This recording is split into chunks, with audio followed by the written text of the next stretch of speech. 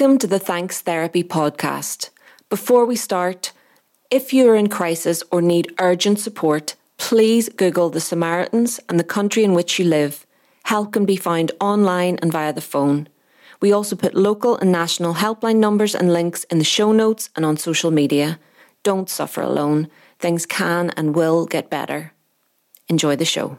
Hello, just a short additional disclaimer. This episode is extremely honest in dealing with the subjects of death of a loved one, grief, and your hosts will occasionally be audibly crying. If you might find this hard to listen to, skip this one for when you feel more able, and otherwise, take care.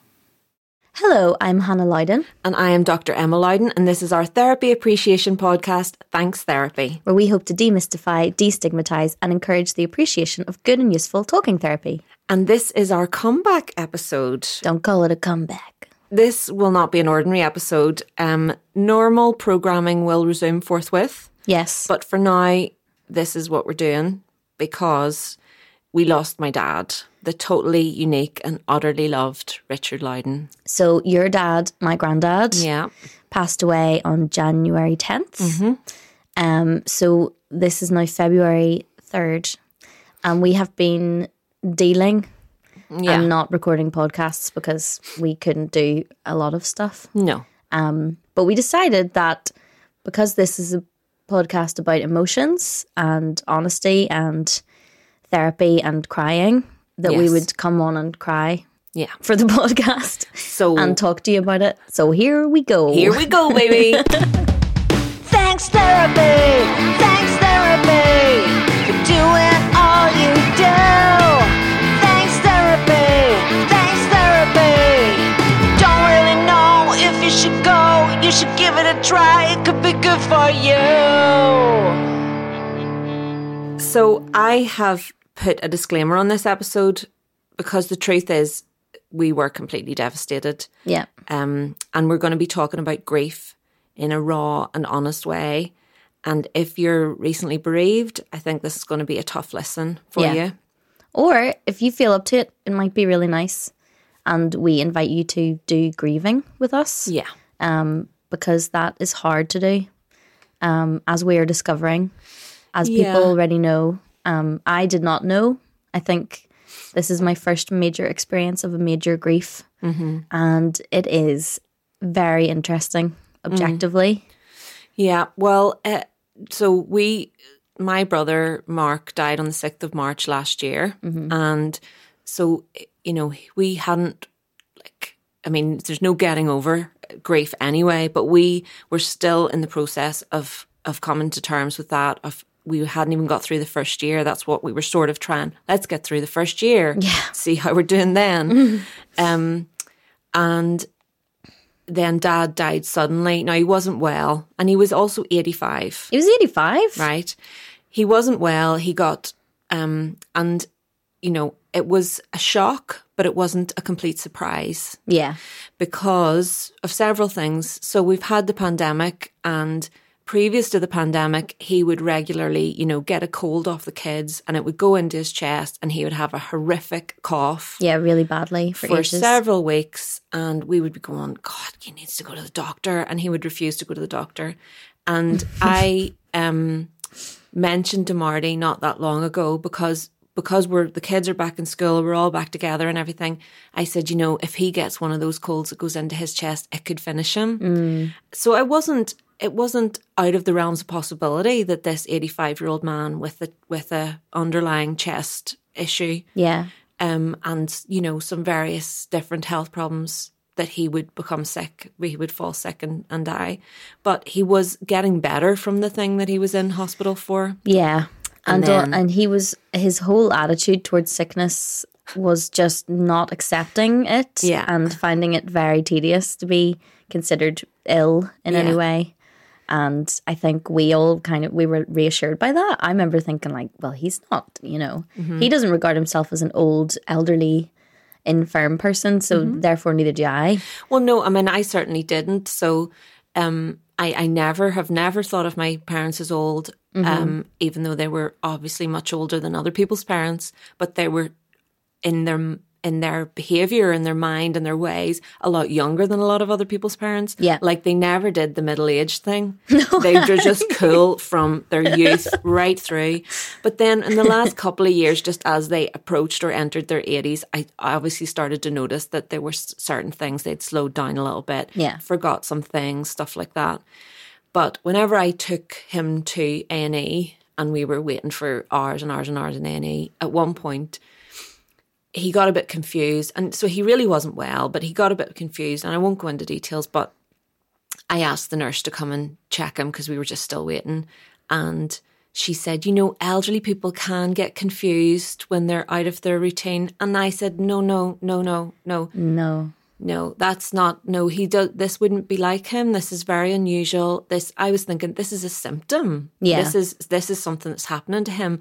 And I always resented people saying like elderly people as if they fitted into some kind of category which was totally homogenous and meant that you just suddenly would fall sick or suddenly you wouldn't remember where you were. That's not the case. And, I really think we have to stop doing that with people who are older because you can be sharp as a tack, as my 81-year-old mum is. Mm-hmm. There's no reason why you have to be, elderly and therefore failed. But he was 85, whereas my brother, it would have been his 60th birthday, just a few days after Dad died. So that's a much more of an unfair death that was harder to make sense of. And certainly for my parents, it was harder to make sense of.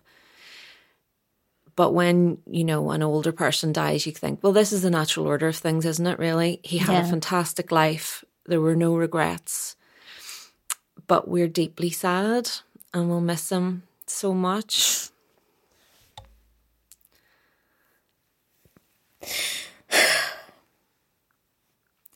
And as Hannah says, we're finding out more about how grief affects you since he died. So first of all, we had the funeral.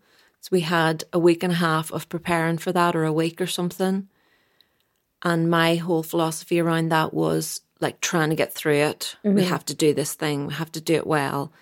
And me and my sister were just working so hard to get everything organised. I was getting playlists organised. I was organising songs for the crematorium, photographs, talking to people, making sure who could come, all that kind of stuff. And that provided a great focus. The day after the funeral was that's when it started to be really horrifically bad. Yeah. Because you run out of tasks. No. You're just left with the reality of it. Yeah, you don't have any jobs left to do. And your only job then is to be with your uncomfortable feelings of sadness. Yeah. And that is really hard. And for as much as we come on here and talk about how you need to feel your feelings and sit with it and process them, we are as bad as anyone else at doing that. I think you and I are maybe similar in that way, where you were very busy in the lead up to the funeral, doing like a really amazing job, like writing the eulogy, organising everyone else, putting photos and music and everything together. Mum, looking after everybody. And I went skating a lot. Mm-hmm. I've done a lot of skating because I thought if I physically exhaust my body and throw myself around a skating rink and fall over a lot, then my brain will be occupied by those things. Yeah. And then I went to the skating rink the Friday after Granda's funeral, which was Wednesday, and it was like I didn't have control over my body or my limbs. Mm-hmm. I was really excited to go. I love skating. I'm good at it. And I got there and I was like, I am making so many mistakes. I don't think I have control over my legs. Mm.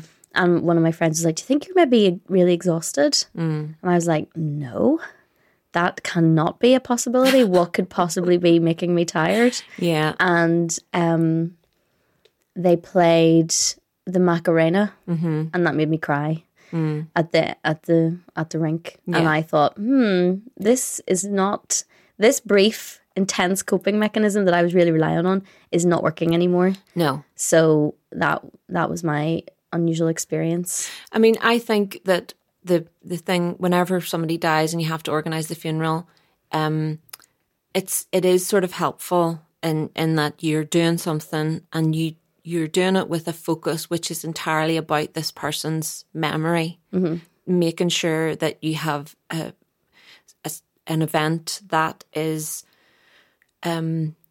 representative of them as a person. And I know that sounds like a big ask, and it is a big ask. But but you only have one opportunity to do that on that day. But I really wanted to make sure that I give him a really good send-off, because he deserved it. And one of the things that in the days after the funeral, I couldn't really think about it. Like, I just couldn't think about it, despite it being everybody saying it was a beautiful service and it was so unique and it was so special and there was lots of really good things and the things I said about him were lovely. And I couldn't think about it. And I couldn't really look at pictures of him. I was delaying having to think about it. And again, I think that's okay. Yeah. It wasn't forever. Now, if I was going, la la la, I'm in the street, pretending nothing happened. That would be a bit weird. Maybe one of us would say, hey, Emma, do you think maybe the dancing is not working, or how long is this dancing stage going to last? Are you going to come in from the street? Why are you in the street? Then that's proper denial. But I do think that it's rare that people literally pretend it hasn't happened. Yeah. I think it's more common when somebody dies, if they die far away, or if there's a question mark, or then you can sort of pretend that it hasn't happened. But the type of denial, I'm actually going to talk about the stages of grief, so I won't jump ahead to that. I suppose what we're talking about more is like pacing ourselves with absorbing that information. Yeah. But what I didn't realise, because with Mark, he was terminally ill, and we knew for a long time before he died that he was going to die. And so I did a lot of pre-grieving with him. So I cried a lot before he died. Yeah. And, I think so that the experience of death when the person does die then is different. The experience of grief is different. It's no less painful, but it's different in a way. And so in this situation, what I found is, first of all, it's the brain fog. I didn't really know about the brain fog. Yeah, that's not being able to think about doing things like filling the coffee machine, so putting water in the jug and then just setting that into the coffee machine and turning it coffee on. Arrives. And no, it just made a burny smell, and I went, "Oh, I've done it wrong. Something's wrong there." Forgetting words, forgetting the time, forgetting dates, forgetting things. Just like such a brain fog. And I'm such a workaholic, as listeners of this podcast will know. So the first thing that I did when I realised I wasn't going to be in work that day was I emailed work and I was like, I won't be in today because my dad has just died. Yeah. And then the next day I had to be like, oh, I'm not going to be in for quite some time. Yeah.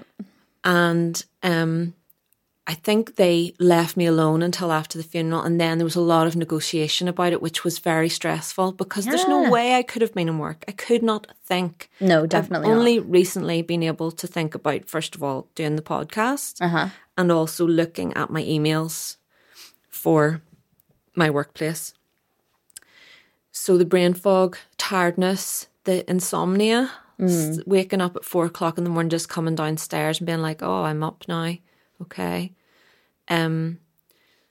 Those are all things that I didn't expect on top of the sadness and the regret, I suppose. So we did give him a really, really good send off, didn't we, Hannah? It was beautiful. I was really because some of my close friends came to the funeral. They knew him obviously, and that's why they were there. But my friend Chris Laverty, noted academic Chris Leverty, texted me after and said it was really nice to be there today. I feel like I knew him better now. Yeah. Because he hadn't spent that much time with him. Yeah.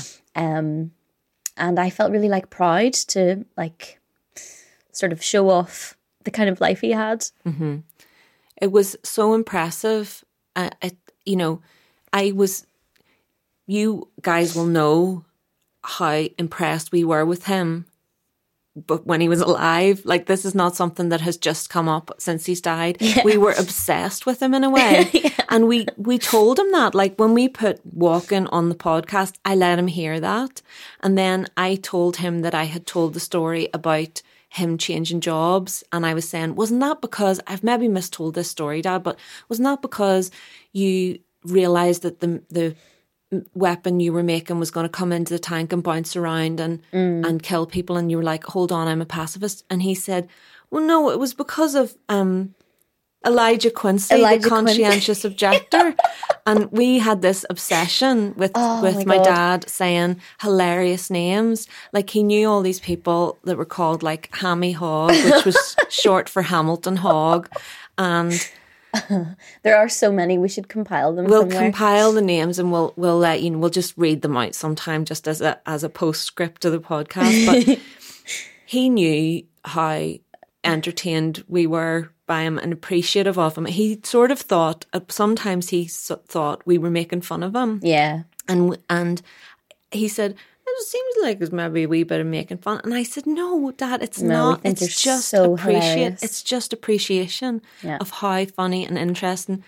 And, that was cool. But he then when people are coming and talking to you about him, because he lived for 85 years and he really, really lived those years. Yeah, he did a lot of stuff. A lot of very deeply cool stuff that if I met someone doing those things now, I would be like, wow, this person is doing life very well. Yeah. And is doing it in quite a groovy, chill kind of a way. Yeah. Because he was not he wasn't the sort of person who's like, I'm doing this now, how class am I? Yeah. He was like, I think I'm gonna do this, and you'd go, all right, okay. And then he would do it and it would be very unique and often quite hilarious, whatever he would be up to. Yeah. Which is sort of a great way to live. But we talked in our eulogy because his friend Derek Wilson talked brilliantly about his work and also about his music, and Playing with the Triangle was the first band that he was in, and they actually played for Princess Anne in the Albert Hall or something like that. Really? The Triangle did? Yeah, that was a big thing. I used to always tell people when I was in primary school. He did a lot of things, and they talked about his work. And I mean, him and Sam McCready really established youth and community work in Northern Ireland, and they wrote a massive book about it, like the fundamental book of youth and community work in Northern Ireland. It's enormous of a book. It's like a big, massive. It's kind of a textbook, really. Yeah, it's the quintessential textbook. Mm-hmm. I talked to Roger about it, and he said, people will just be referencing that book. They'll be going to that if they need any information. Because I was like, this is so big and boring. Yeah. Like, who's going to read this? I've read the introduction chapter, and it is incredibly dense. It's so dense. I just never understood how detailed it was. It's like there's, it goes from like the years 1962 to 1965, like in a large section, and you're like, what? Okay. Well, when Granda was writing that, I sort of would see him. He would say, I'm going up to study, I'm going to work on the book. Yeah. And I kind of thought like, oh, he's just up there writing things. And then when I saw the book, I was like, right, this is incredibly detailed. And I think a few times we were chatting about it, I was like, how's the book going, Granda? Thinking I would just get a sort of like, just a bit of editing to do. And he would tell me something that he was agonizing over. Yeah, he found it very painful. It was very difficult for him to... I think he also wanted, because so much of it is with the context of the Troubles, he wanted to explain that in detail, but also he said, I can't write a book about the Troubles. Yeah. I was like, nobody is expecting you to write another book about the Troubles. I know. It's not your job to do that, but because it was so intimately linked with with the development of like the youth service. And I used to ask him, how's the book going? Kind of as a way to get him to just tell me stories. Yeah. Which were always really brilliant and fascinating. Yeah. When someone talks about the Troubles in a way that I have not experienced, because I was born in the 90s. So I arrived after things were very difficult. Oh, that's right. Yeah, you were born. I didn't grow up in it. And then he was in the middle of it as a young man, working with people who were involved in violence. And his whole approach was extremely non-judgmental. Yeah. And I think that has shaped all of the whole family's brains. It has, absolutely. I think we have, it's hard to estimate really how much he's shaped us, but I know he has shaped all of us in the music, in the academic stuff, in the attitude, in so much stuff. But in mine and Susie's eulogy, and also the stuff that Topher said, I wanted to talk about what he was like for us, just as a day-to-day person. Just the character of him, the little things really. So Derek really beautifully covered all the impressive work and all the great stuff that he'd done, and also their social life as the Gang of Nine. So they had a group of friends called the Gang of Nine, and they were headers, absolute party animals. Do you know when I hear that phrase, I know all the people and I've seen photographs of them all being young and partying and stuff, but in my head I mix those photos that I've seen of young people in the 60s and 70s with like a Fleetwood Mac album cover. Yeah. That is the vibe. That was their whole lives, I think. That's the whole thing. But so we talked about the day-to-day things. So I talked about the fact that, we talked about that he was a sun worshipper, and we talked about the fact that he was really accident prone. Yeah. And, he was, there was a period of time in my childhood where I just remember him constantly running into the house with an injury to his hand, a big cut that would be bleeding profusely. And at that time, we were really into using the inner membrane of an egg. Yes. So he would come in saying, break an egg, break an egg.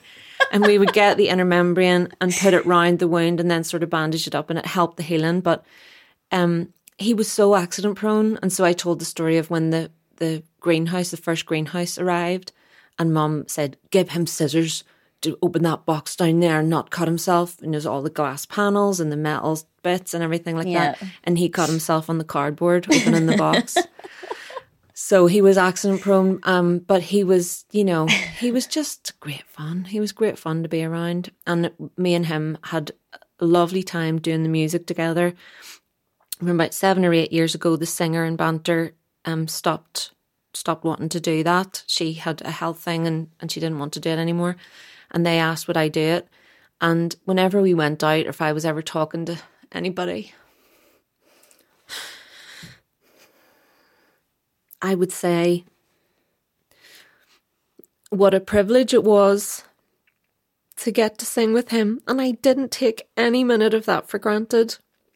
I really didn't. And I'm so glad that I didn't. I'm so glad that at the time I had enough forethought to think, really appreciate this. Yeah. Really appreciate it. And I did. And it was fucking brilliant. Excuse my language. I never swear on the podcast. That's my job. So that's where we've been, guys. And I'm sure you understand our need to pause and reflect and take a bit of time. And for those of you who've also experienced a loss, you will know where we're coming from. I did want to just talk a little bit about the stages of grief. And also just try and bring it into the context in which we're experiencing it. So do you know much about the 5 stages of grief, Hanzo? I didn't know there was 5. I didn't think there was a defined number. Well, it's sort of contentious. So the 5 stages of grief was Elizabeth Kubler-Ross came up with those 5 stages of grief. Kubler-Ross. But since then, people have said things like there's 7 stages, or it's less of a stage system and more of a kind of a spectrum or a circular sort of system rather than a this stage, then this stage. Yeah. But nobody anymore thinks that you have to go through the stages in a linear way. I mean, I don't think anybody ever really did. Yeah. The name, though, the phrase that we use, stages of grief, is very misleading. It is misleading, yeah. I mean, when they were written about, Kubler-Ross in her writing made it clear that the stages are non-linear. Oh, but right. I think as you say, that the phrase is misleading in itself. So the 5 stages are denial, anger, bargaining, depression, and acceptance. So denial. So we talked a little bit about this earlier, and that's why I sort of said let's talk about it when we're talking about the stages of grief, because I think often people think that this means literally like denying that the death is true. Yeah. But actually, I understand it more as like a feeling of numbness or a carrying on as usual in the early days after a bereavement. Yeah. It's unusual but psychologically possible that someone would attempt to genuinely not accept the death. But that might occur, as I said, if the person died far away or they were missing but not confirmed, as happens often in our true crime land in which we live. But even if we know in our heads that someone has died, it can be hard to believe that someone important to us isn't coming back. It's also very common people feel the presence of someone who's died or even see them sometimes. And I think sometimes that happens in like, you know, in your sleep, not in your sleep as in a dream, but like you wake up and you think you see the person. I know people in our family have had that experience. Yeah, and it's like liminal consciousness times. Yes, and those in-between times, yeah. I think that's quite nice. I quite like that idea. If you're not frightened or if you don't find it disturbing or upsetting, there's something, I don't know, there's like a sort of looseness of that with that I think is quite nice. I know not everybody's into that kind of thing, but I like that idea. I've never experienced it, but I think it's because we are, you know, humans. Yes. And we think we know everything. I like when I hear those stories because I think we really don't know anything. We don't know anything. And I like that sense because I don't know, there's something about that makes me think like, yeah, I don't know a single thing. Yeah, you're much more flexible in your thinking around that, whereas I'm much more like, it's your brain. Your brain did that. Yeah, you're a realist. I'm a total materialist. I'm a spooky weirdo about those sorts of things. I like it though. I find it comforting, and I can see why people don't really like that because it's not as quantifiable or something. Yeah. So then the second stage, although again not linear, is anger. Anger. And I have been pissed off, I gotta say.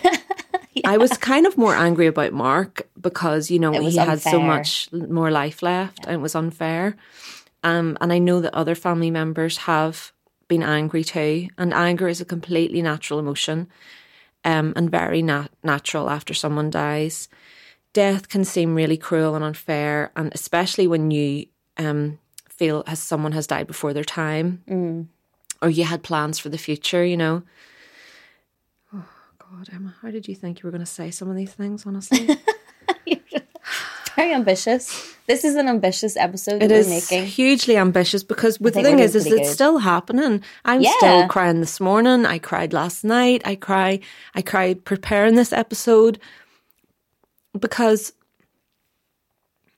I think for me it's hard to come to terms with having to miss him forever. Yeah. You know, he was 85, but I'm not quite 40. Mm-hmm. So that's a long time to miss somebody who you loved and enjoyed their company so much.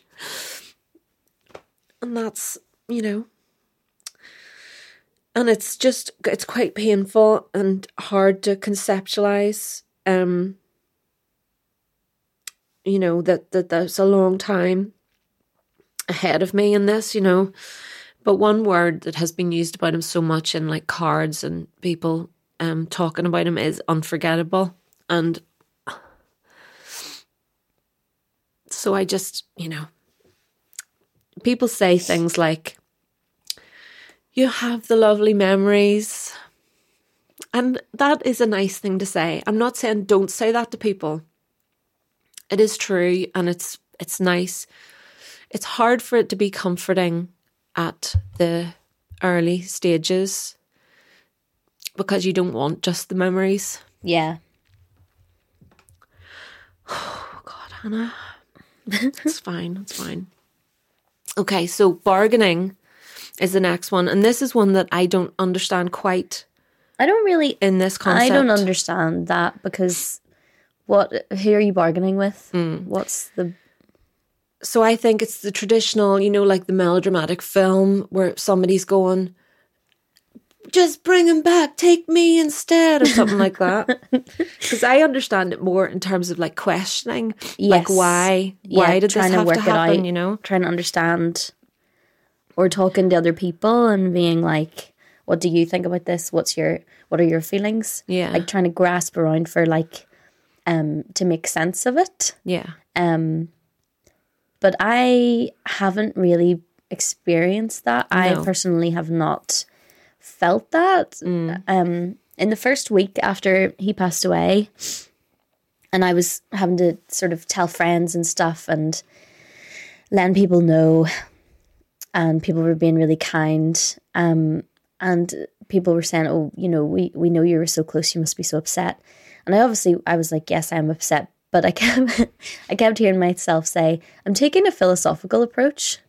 And then eventually I was like, Hannah, you need to stop saying that because it sounds like you're detached or not coping with it or something. Yeah. But what did you mean by that?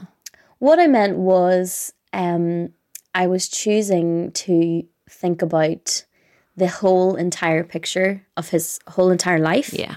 And the life of our family rather than my own pain. Yeah. And I think that helped me cope right up until the funeral. And then the day after the funeral, I was like, now I am so devastated and sad. Yeah. And I do think that actually, I think we were all like that before. Like at one point I was running out of a bedroom with a beautiful picture that I'd found of him, crying uproariously. Yeah. But it was just like running about, crying, and also being like, but how wasn't that wonderful that he did that? And isn't that brilliant that people are saying all these wonderful things about him? And my Auntie Gwyneth, who's his younger sister, I was talking to her yesterday on the phone, and she said, so one of the things that we did at the funeral was I had it all planned that some of the male members of the family would walk into the church with his beautiful wicker coffin. And I had it all sorted so that the funeral directors would make sure they were physically moving the coffin, and it was a symbolic gesture of the men bringing him in. Yeah. And then a few of the women in the family were going to walk him out. It was me, you, Susie, my sister, and your mother, and Natalie. Yeah. That was mainly, I picked those people because they were the most senior and the most close to him, but also there was only really room for 4 women around the coffin. Yeah, it was a small church as well. It's a small church. And so whenever it was time to lead him out, and the funeral director indicated to me that those people should come forward to walk out with them, Mum leapt to her feet and started gathering all the women in the family. Yeah. All of them. I loved it. Lucy, come on. Ellen couldn't actually get round to us, and also there was no room for her by that time. Room. All the women in the family and Joe. Yeah. Because she just was grabbing everybody. But then what happened was he was basically we exited the church. He was led out with a massive gang of women around him. Yeah. It was unbelievable. And what Gwyneth said to me was, what a legacy. What a legacy. Do you know that I didn't know that was the plan? Right. I didn't know that was the plan. I thought I told you. I really thought I told you about that. It's really fine if a few details were dropped. It was quite a stressful time. it was intense, yeah. I thought that was so gorgeous. And also it was kind of, there was something sort of, I don't want to say funny, but because it was funny, I was laughing. It was funny. Like there was so many of us, and people had to move their chairs so that we could get down the aisle to get out. And the younger kids, like my youngest sister Joni, who's 10. That's right, she was there. The kids all came, and we all were putting a hand on the coffin, and people were sticking their arm right in through a couple of people, to try and just get a touch on it. And it was sort of, it was very sweet and silly and funny and nice. It was. And very moving. And I think he would have really liked that because it was kind of a comedy. Yeah. It was very moving, and it was, it was meaningful, but it was an expression of how much people thought about him and how significant he was to those women. He used to complain that I'm in a house full of women here, and he was so delighted when Marty would come for dinner and he would get a good chat to him because, there was a lot of noisy women in his life, but I think he loved that as well, because we were talking about this maybe just shortly after he died, but he was entirely non-patriarchal and non-hierarchical. Yes. So the women leading him out he would have thought that was fantastic. Yeah.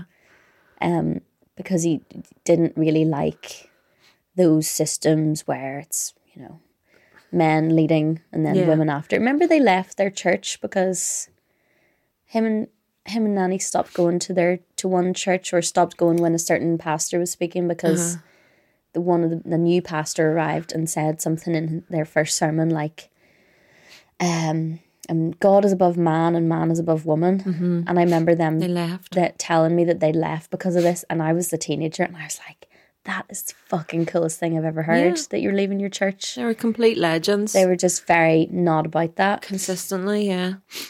So I think he would have loved that, and also the fact that there was such a big gang of us. I know, it was ridiculous. It was nice.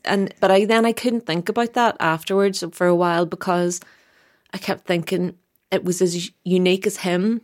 It was like sort of very gorgeous, and it was gorgeous. Yeah. We went after to have sort of tea and drinks and stuff, and you had put together a really beautiful slideshow of photos with and a very excellent playlist. Yeah, which was all his favourite songs. All his favourite songs, and I was sort of, when you're trying to chat to everyone and say hi to people you haven't seen in years and all this kind of thing, but I kept kind of being drawn in, looking at these gorgeous photos because all of them were so beautiful. And really showed his character. Yeah. Took a good picture. He did take a good picture. Handsome man. He was. So the next stage is depression. Oh, I forgot that we were talking about the stages. Sorry about this one, but the sadness and the longing are what we think of when we think of grief, and this pain can be very intense, and it comes in waves, and it lasts a long time. Yeah. But it does come in waves. We have been able to laugh, even in the funeral. Even we had a huge wake which involved music and dancing and crying and drinking and, and enjoyment and appreciation, a celebration of his life. And, still we can, in this episode, we're laughing, we're crying. It happens, The depression phase is, as a person who has spent quite a bit of time in the depression phase in general, that is trickier for me, because I think it was 2 days ago, I maybe did a bit of denial. I did the denial thing because I took a week off uni and work, and then spoke to my boss and my uni people and said, hello, this happened and I had to have a week off there, but I'm back now, and hello, let's all do our jobs as normal. Yeah.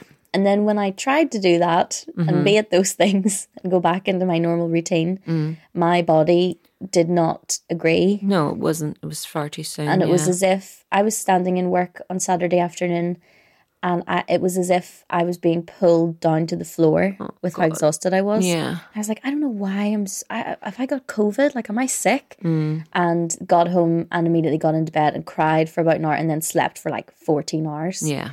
And then was speaking about this in therapy 2 days ago, and kind of worked out that is grief. Yeah. Is side swiping you and being like, bitch, you thought you were just going to get back to normal and start doing things. No, you have things to do. Yeah. And if you don't do them, we will make you do them. Yeah. It's like my my legs took me to bed and put me in bed before I even really knew it was happening. So that is, I don't know, I'm sure there's people listening who have had that experience.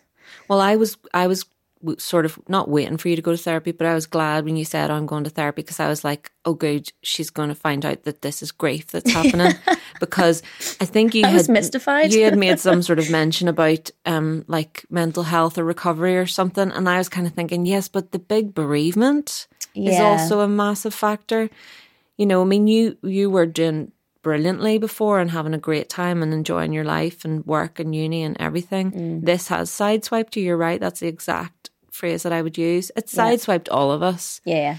But I'm lucky that I don't feel the pointlessness that people can often. I mean, there was days where I was like, I don't feel that I can enjoy anything. There's nothing really I want to do. I've got a game on my phone, which is about the only thing I can do. And I have no desire to like watch a TV program or do anything fun at all. But that being said, I have a lot of plans of things that I want to do that are meaningful because of who he was. Because he was my father. This is very slow talking. Because I'm his daughter. And also with Mark as well, you know, because he knew he was dying, he was asked, you know, what do you want people to do in your memory or to carry on, or what do you, and he said, just, I want them to do creative works. I want them to keep creating things and making new things, making art and making dance and making music. And I found that really helpful, because I was like, great, I'll do that. Yeah. And so subsequently I've written an entire album, the theme of which is loss. Oh God, okay. Yeah. So before Dad died, I didn't know you were doing that. Yeah, so before Dad died, we have this album has been written just over the course of the last, I would say, 6 months. And as we started to compile the songs, some of them are older songs, but most of them have been written for this album specifically. It became clear that the theme of the album was loss. Wow. Okay. So there is a song about Mark called Cross the Sea. There's songs about breakups. There's songs about leaving a toxic relationship. There's songs about, it's all about loss. And in that way, it's going to be intense. I think you're going to like it. Intense? Us? No. No.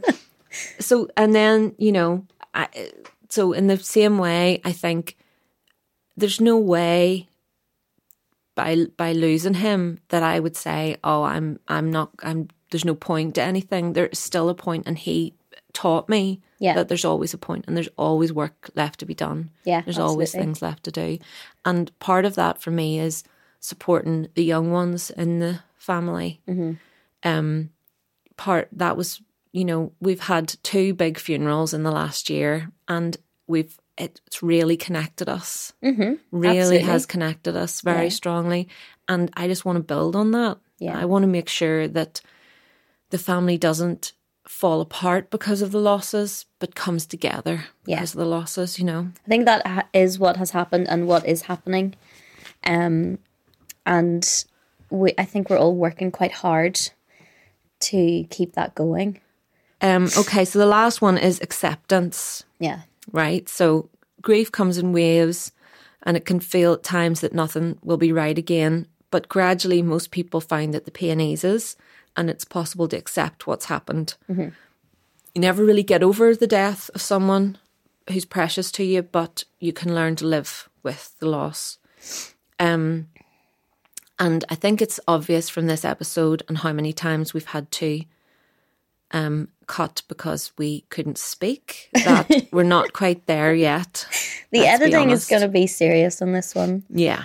I was chatting to my therapist actually before Granda or Mark died about grief for some reason. I think because I was experiencing grief about, this is the other thing I kind of wanted to say. I know it's not really the main focus of the episode, but if there's anyone listening who hasn't experienced a major loss of a person and these things are sounding familiar and you don't want to claim it, grief happens for other things aside from death. Grief can be, I think the reason I was speaking about it with my therapist maybe over a year ago was because I was having an experience of having grief symptoms and being like, what is this? I have no understanding of what's going on.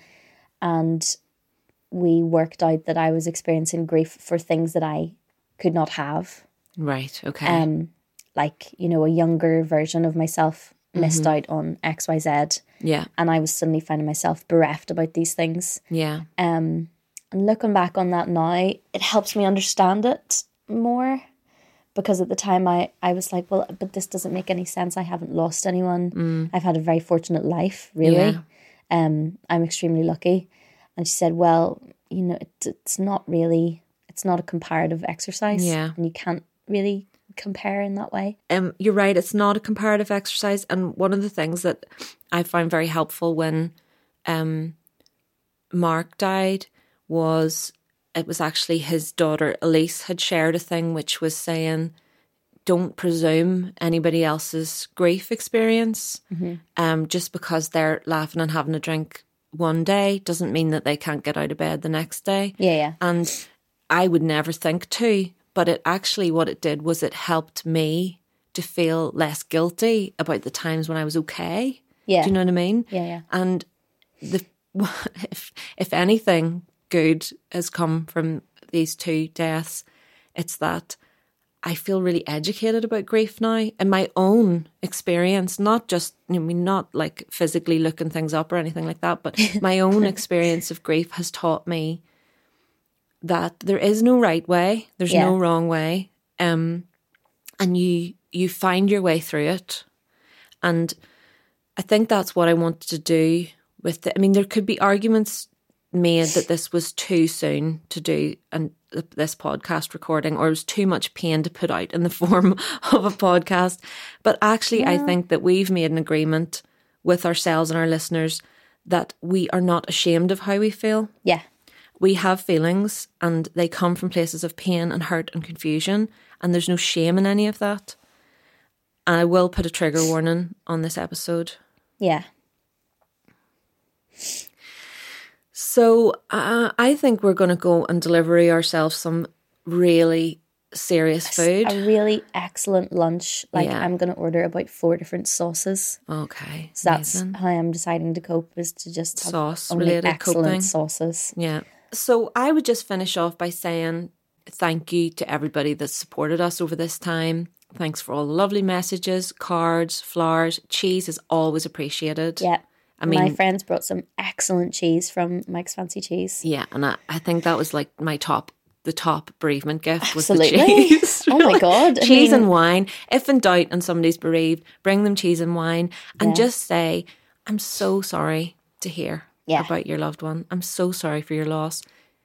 I know it took me a while when I was younger to learn that it's okay to say that. Yeah. And that's the right thing to say. And there's nothing more complicated that you need to say than that. Yeah, you don't need to do a whole big effusive thing. No. If you want to do that, that's also really nice as well. But yeah, I had really lovely texts from my friends. And a friend of mine, Alex, said they were texting me and saying, I'm so sorry to hear. And we're only recently friends, but I think they're really like sort of an amazing person. They said, great pain through loss only comes when there's been great love. I thought that was really nice. That is true. And our sister-in-law, my sister-in-law, your auntie-in-law, Ellen, says that love is always worth it. Yeah. It's always worth it. And I would never not have those people in my life. I would never sacrifice a relationship to avoid the pain. This loss is a testament to how much we love them and how significant they are. But we will get through it, and we thank you for your patience and love and everything else. Sorry about all of the damp sounds that I've made throughout this episode. Yeah. It's quite extreme. Yeah, that's okay. So we're done. But what I want to say is, this is the thing I should have said at the start, Hannah. Yeah. We have got a Buy Me a Coffee page. Yeah. So it's buymeacoffee.com/thankstherapy. And we are going to put the link on our socials. And basically we're trying to raise money for promotional photos on the website. Yes, please. And also literal coffee. And tissues. And sauces. Yeah, because we're coping mainly through sauce. It's sauce. I need to go to the skating. I need to go skate. I need to throw my body around physically. And skating is expensive. Yeah, okay. It's actually very reasonably priced. But buy us a coffee if you really want. And also, if you don't want to, that's also fine. That's totally fine as well. We'll still make the podcast, but we'll still be buy more coffee skint. Anyway, yeah. Okay. Thanks, Hannah. Thanks, Emma. Thanks, Therapy. You start, actually, based on this. What's the first line? Hello, I am Hannah.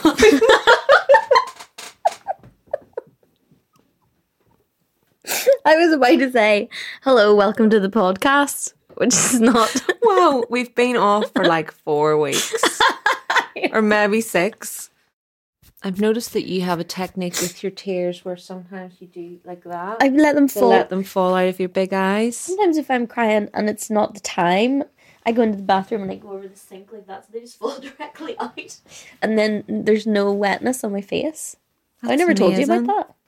Maybe. I don't know. I've lost my memory. Look at the size of my fucking eyes. Like the amount of water that comes out when I cry is like, it's actually, sometimes I'll be crying and my whole neck is wet. Yeah. My entire neck and like in my bra.